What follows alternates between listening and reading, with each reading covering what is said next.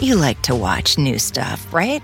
Well, go to Hulu and see what's new, because Hulu has new stuff all the time.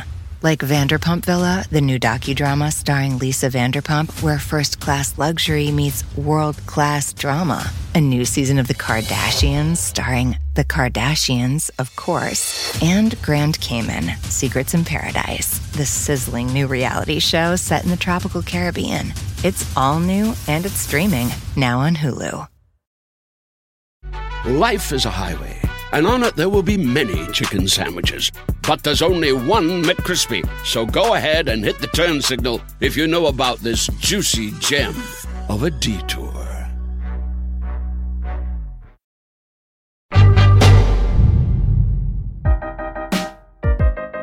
In the late 1980s, Eric Muhammad was a teenager growing up in Venice, California, and he needed a job.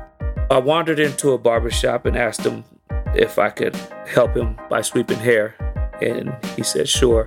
And I started sweeping hair for him, and watching him cut, I learned how to cut hair. The job kept Eric busy, helped keep him out of trouble, and started him on a career path that he's continued for almost 3 decades. I noticed some guys would come and get their hair cut and stay. And you say to yourself, why is he still here? Well, there's a vibe here. There's a community here. There's a conversation going on. This is the community hub. And that makes barbershops ideal for something else, medical care. From the Freakonomics Radio Network, welcome to Freakonomics MD.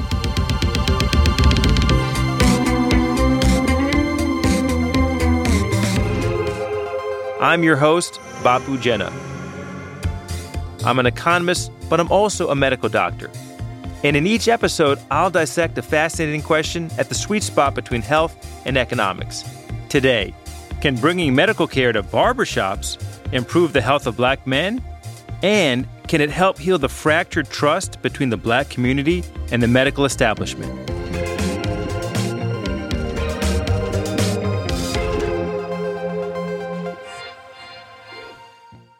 A little later in the show, we'll hear from former FDA Commissioner Scott Gottlieb about the specific issue of vaccine hesitancy.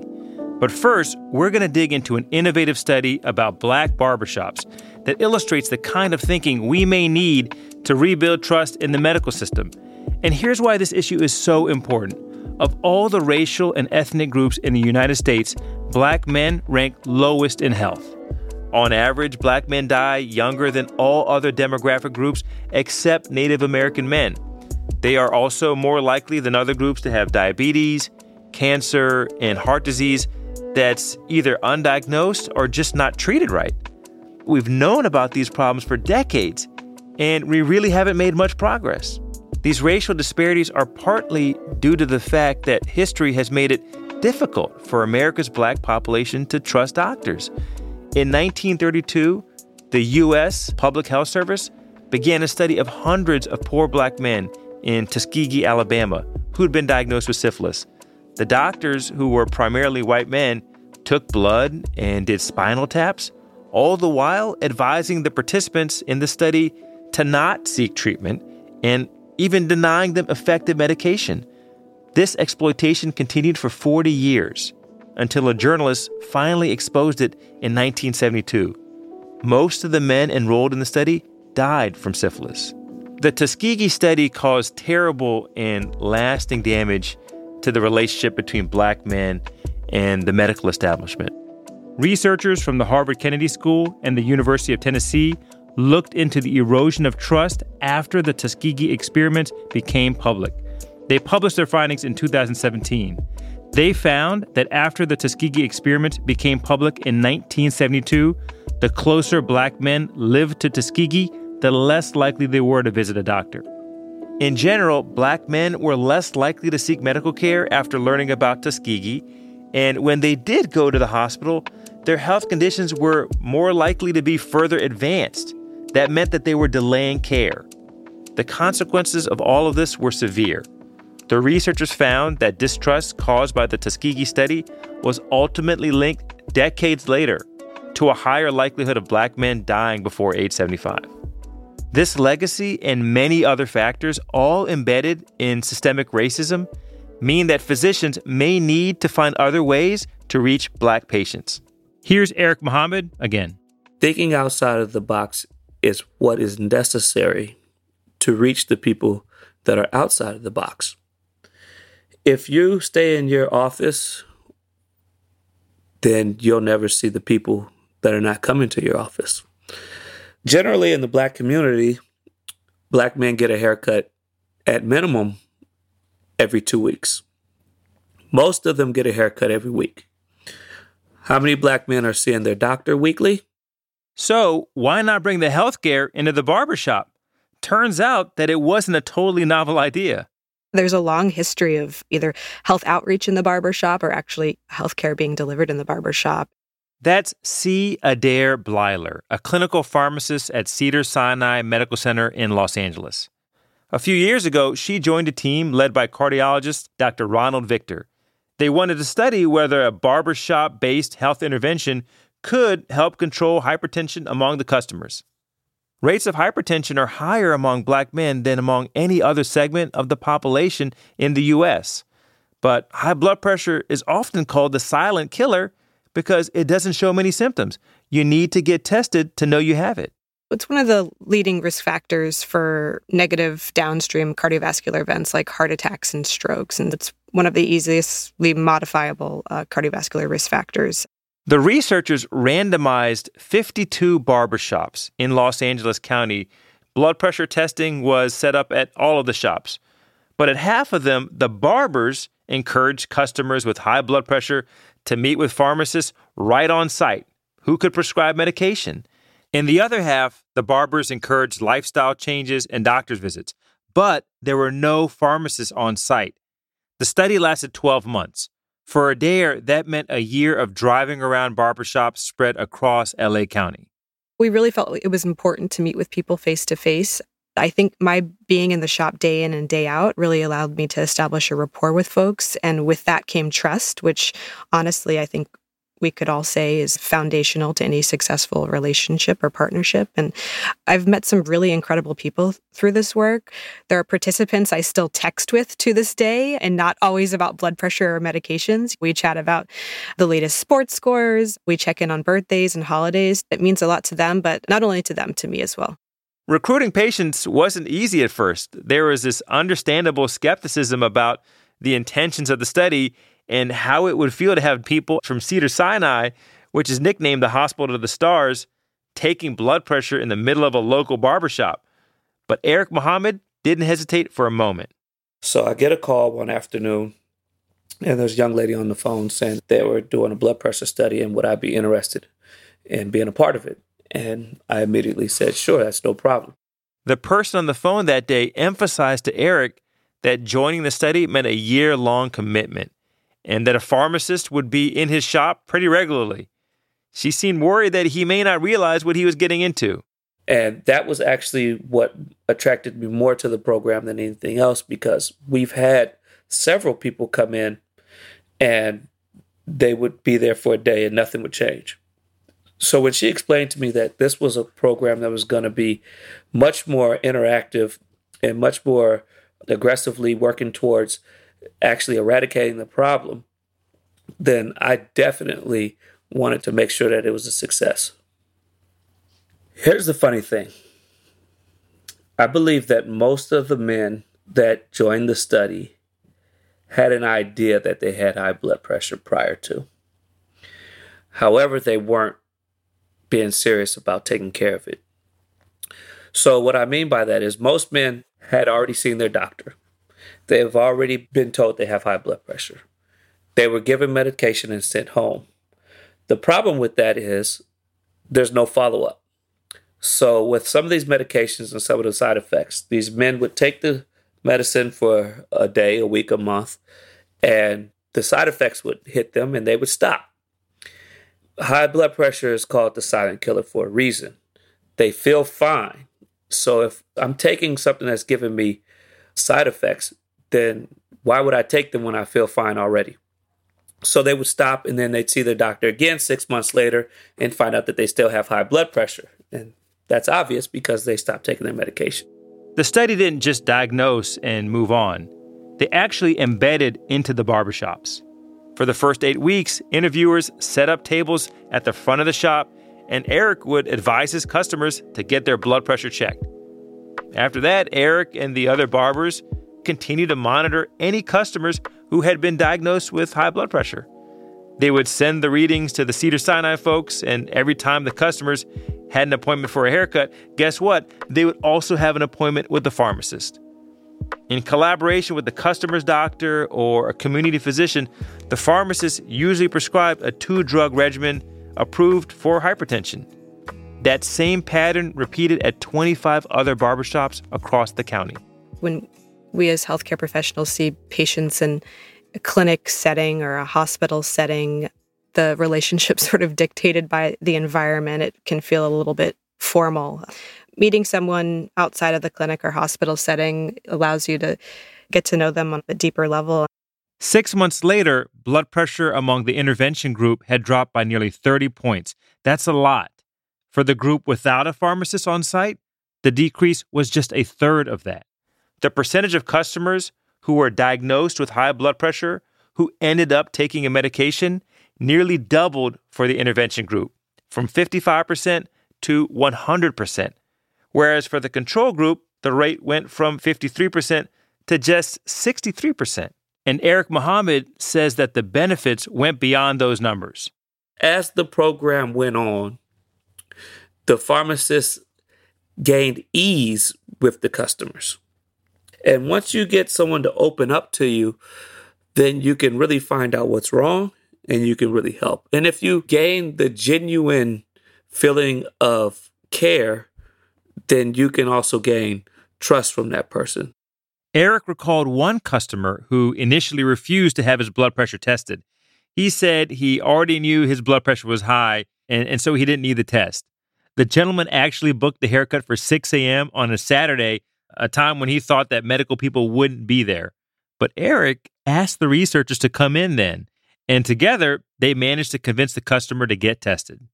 And then he became the biggest advocate for the study because once we dispelled what he thought was going to happen and then gave him genuine care and his blood pressure began to get better, he began to take a personal reflection on his lifestyle, and he stopped smoking, he changed his diet, and he stopped drinking.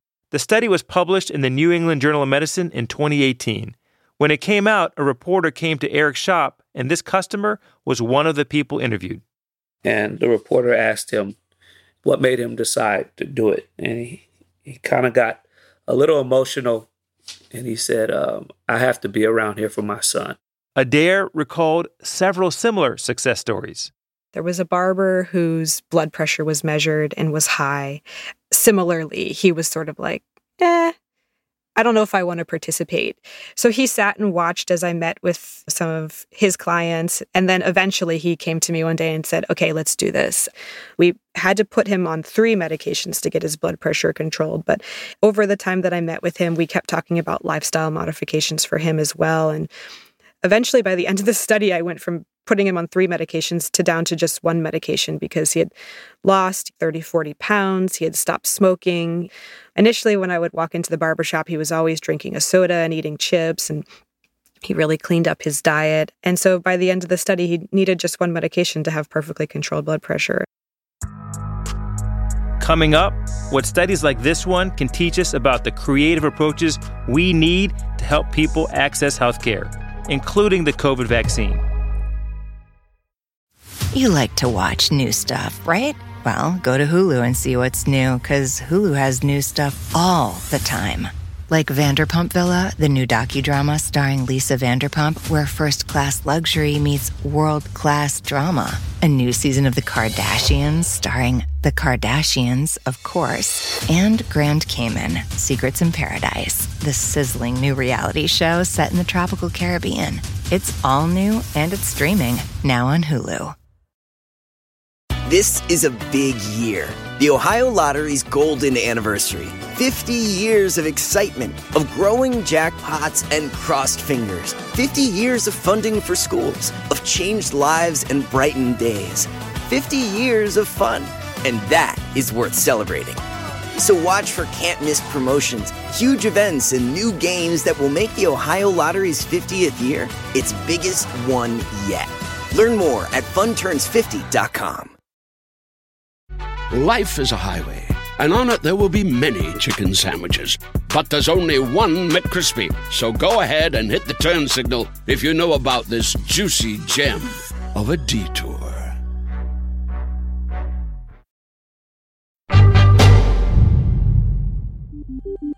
Here's another part of this story that I love. Eric was included as an author on the published study. I think it's a safe bet that he is one of the only modern-day barbers in the New England Journal of Medicine. To be named as a co-author in a medical journal on a study of this magnitude meant a tremendous amount to me. So from my professional point of view, it helped to validate my career. Yet among the authors, Eric was probably the least surprised by the results. Well, not to sound arrogant, but I already knew the value of the barbershop. I knew that it was going to work from the beginning.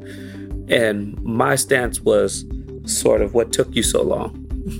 Because this is something that could have been done a long time ago. But it's one thing to show this kind of benefit in a small study, even one that stretched across all of LA County. It's another thing entirely to take this approach on a larger scale. Hypertension is only one problem that affects Black men disproportionately. And this study didn't even include Black women, who are also at higher risk for many serious illnesses. Adair Blyler says the doctor who championed the barbershop study wanted it to be just the beginning. Dr. Victor always spoke about expanding on this model to include treatment of high cholesterol, diabetes. We always wanted to reach out to other at-risk populations. We've discussed at length the potential to reach Black women in beauty salons and/or churches. What would this look like for Latinx men or women? At present, we're working on sort of fine-tuning the model to make it a bit more efficient, a bit more cost-effective, because we know ultimately that will determine its ability to be replicated at scale. Cost is definitely an issue. Remember, Adair spent a year driving to more than a dozen barbershops. That's a lot of paid travel time for a professional to rack up. And she wasn't the only pharmacist doing that. They were spending nearly a quarter of their workdays driving. Adair said that she and other researchers involved with the work are looking into whether telemedicine could be an option after a few months of in-person care. For Eric, the end of the program carries a risk of starting a new cycle of mistrust. So we have to do a better job of continuing the process. Because although it wasn't a one-day program, it was a year program. Since it ended and it wasn't continued, it could be looked at in the community as an extended version of the norm. And if we continue to do things like that, then the validation and the trust that we are trying to receive, we will soon lose again. The team faced another challenge. Soon after the study finished, Dr. Ronald Victor, the cardiologist who started it, died from pancreatic cancer. Dr. Victor was a tremendous leader. The Los Angeles barbershop study was the culmination of probably 20 plus years of work in this space for him. And even when he was dying, he kept working fervently to create a path forward. And I think that sort of perfectly encapsulates who he was and his passion for this as well. And I don't think I'm overstating it, but I do think the success of this study was really sort of the pinnacle of his career. And I say that knowing that his contributions to the field were already enormous. He's sorely missed. After this study was completed, another team used the data to calculate what the impact could be if the same approach were applied nationwide. Their model predicted that pharmacists working on site at barbershops could reach more than 800,000 men per year and prevent more than 1,300 deaths from heart disease. In addition to saving lives, there's actually a business case for this approach as well. In the fall of 2019, an entrepreneur from Maryland named Andrew Suggs started bringing medical care to barbershops in the area. A large medical provider in the region joined forces to add coronavirus testing in the spring of 2020, with a plan to add screening for chronic diseases later on. Suggs is hoping to expand the business into Washington, D.C. and other nearby areas. He sees it as the beginning of a whole healthcare system based in these barbershops. Adair still wants to see this model grow. She says the Cedars-Sinai team is taking steps towards the next phase of this work. And she says they've had some interest from insurance companies, which is key to making this approach sustainable. The current healthcare paradigm doesn't work for all patients. And I think it's really important that we continue to think creatively and come up with models that are more accessible and more responsive to patients' needs. That might mean as healthcare professionals, we have to leave the comfort of our clinics and hospitals and begin to meet people where they are.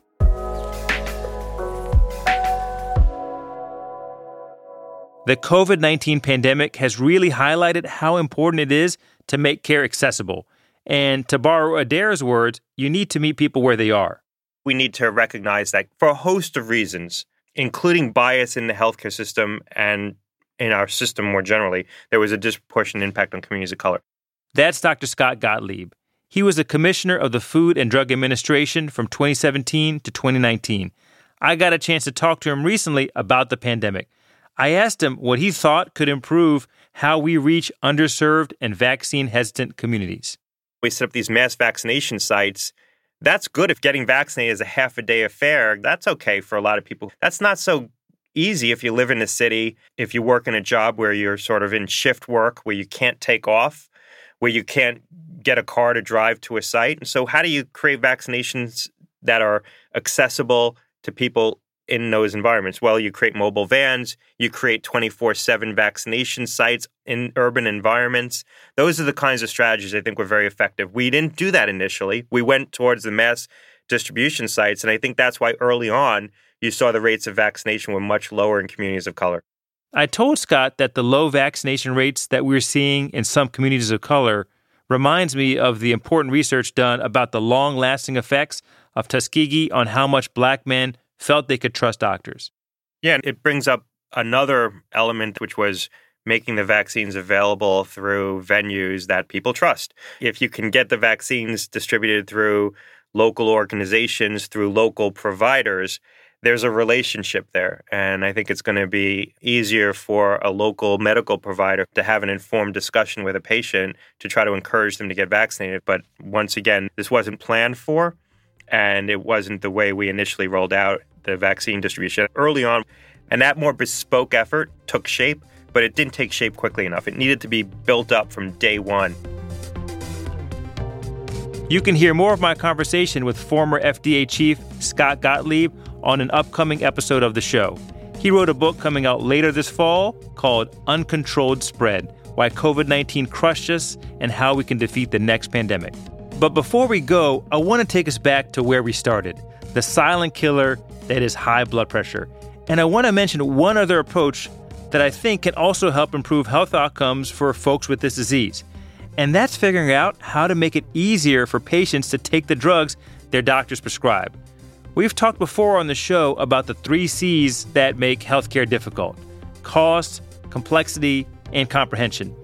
The complexity of medical care can really be a barrier. For example, building new habits like taking 1 or more new medications each day can be hard. That's why I was so intrigued when I heard about a recent study published in The Lancet that evaluated a new treatment for high blood pressure. It's a very low dose of 4 different medications, but delivered in 1 pill, and it's designed to make it easier for patients who need to take several blood pressure drugs a day.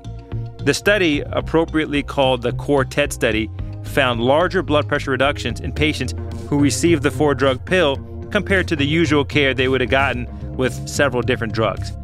I'm saying this as your podcast host, not recommending it as your doctor, but anything we can do to make it easier for patients to do what we recommend, it's worth thinking seriously about. All right, that's it for Freakonomics MD this week. You can find links to all the studies we've mentioned at Freakonomics.com. Also, please consider subscribing to or following the show. And if you leave a review on Apple Podcasts or another app, you'll help introduce the show to new listeners. If you have any thoughts on the show, ideas, anything at all, I'd love to hear from you. You can email me at bapu@freakonomics.com. That's BAPU@freakonomics.com. Most of all, thanks for being a listener yourself. See you next time. Freakonomics MD is part of the Freakonomics Radio Network, which also includes Freakonomics Radio, No Stupid Questions, and People I Mostly Admire. This show is produced by Stitcher and Renbud Radio. You can find us on Twitter and Instagram at Dr. Bapu Pod. This episode was produced by Jessica Wapner and engineered by Adam Yaffe. Original music composed by Andrew Edwards. Our staff also includes Stephen Dubner, Allison Craiglow, Greg Rippin, Joel Meyer, Trisha Bobita, Eleanor Osborne, Jasmine Klinger, Emma Terrell, Lyric Bowditch, and Jacob Clementi. If you'd like this show or any other show in the Freakonomics Radio Network, please recommend it to your family and friends. That's the best way to support the podcasts you love. As always, thanks for listening.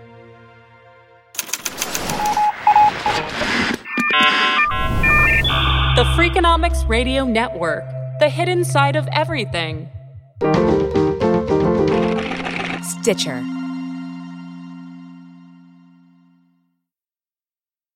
This is a big year. The Ohio Lottery's golden anniversary. 50 years of excitement, of growing jackpots and crossed fingers. 50 years of funding for schools, of changed lives and brightened days.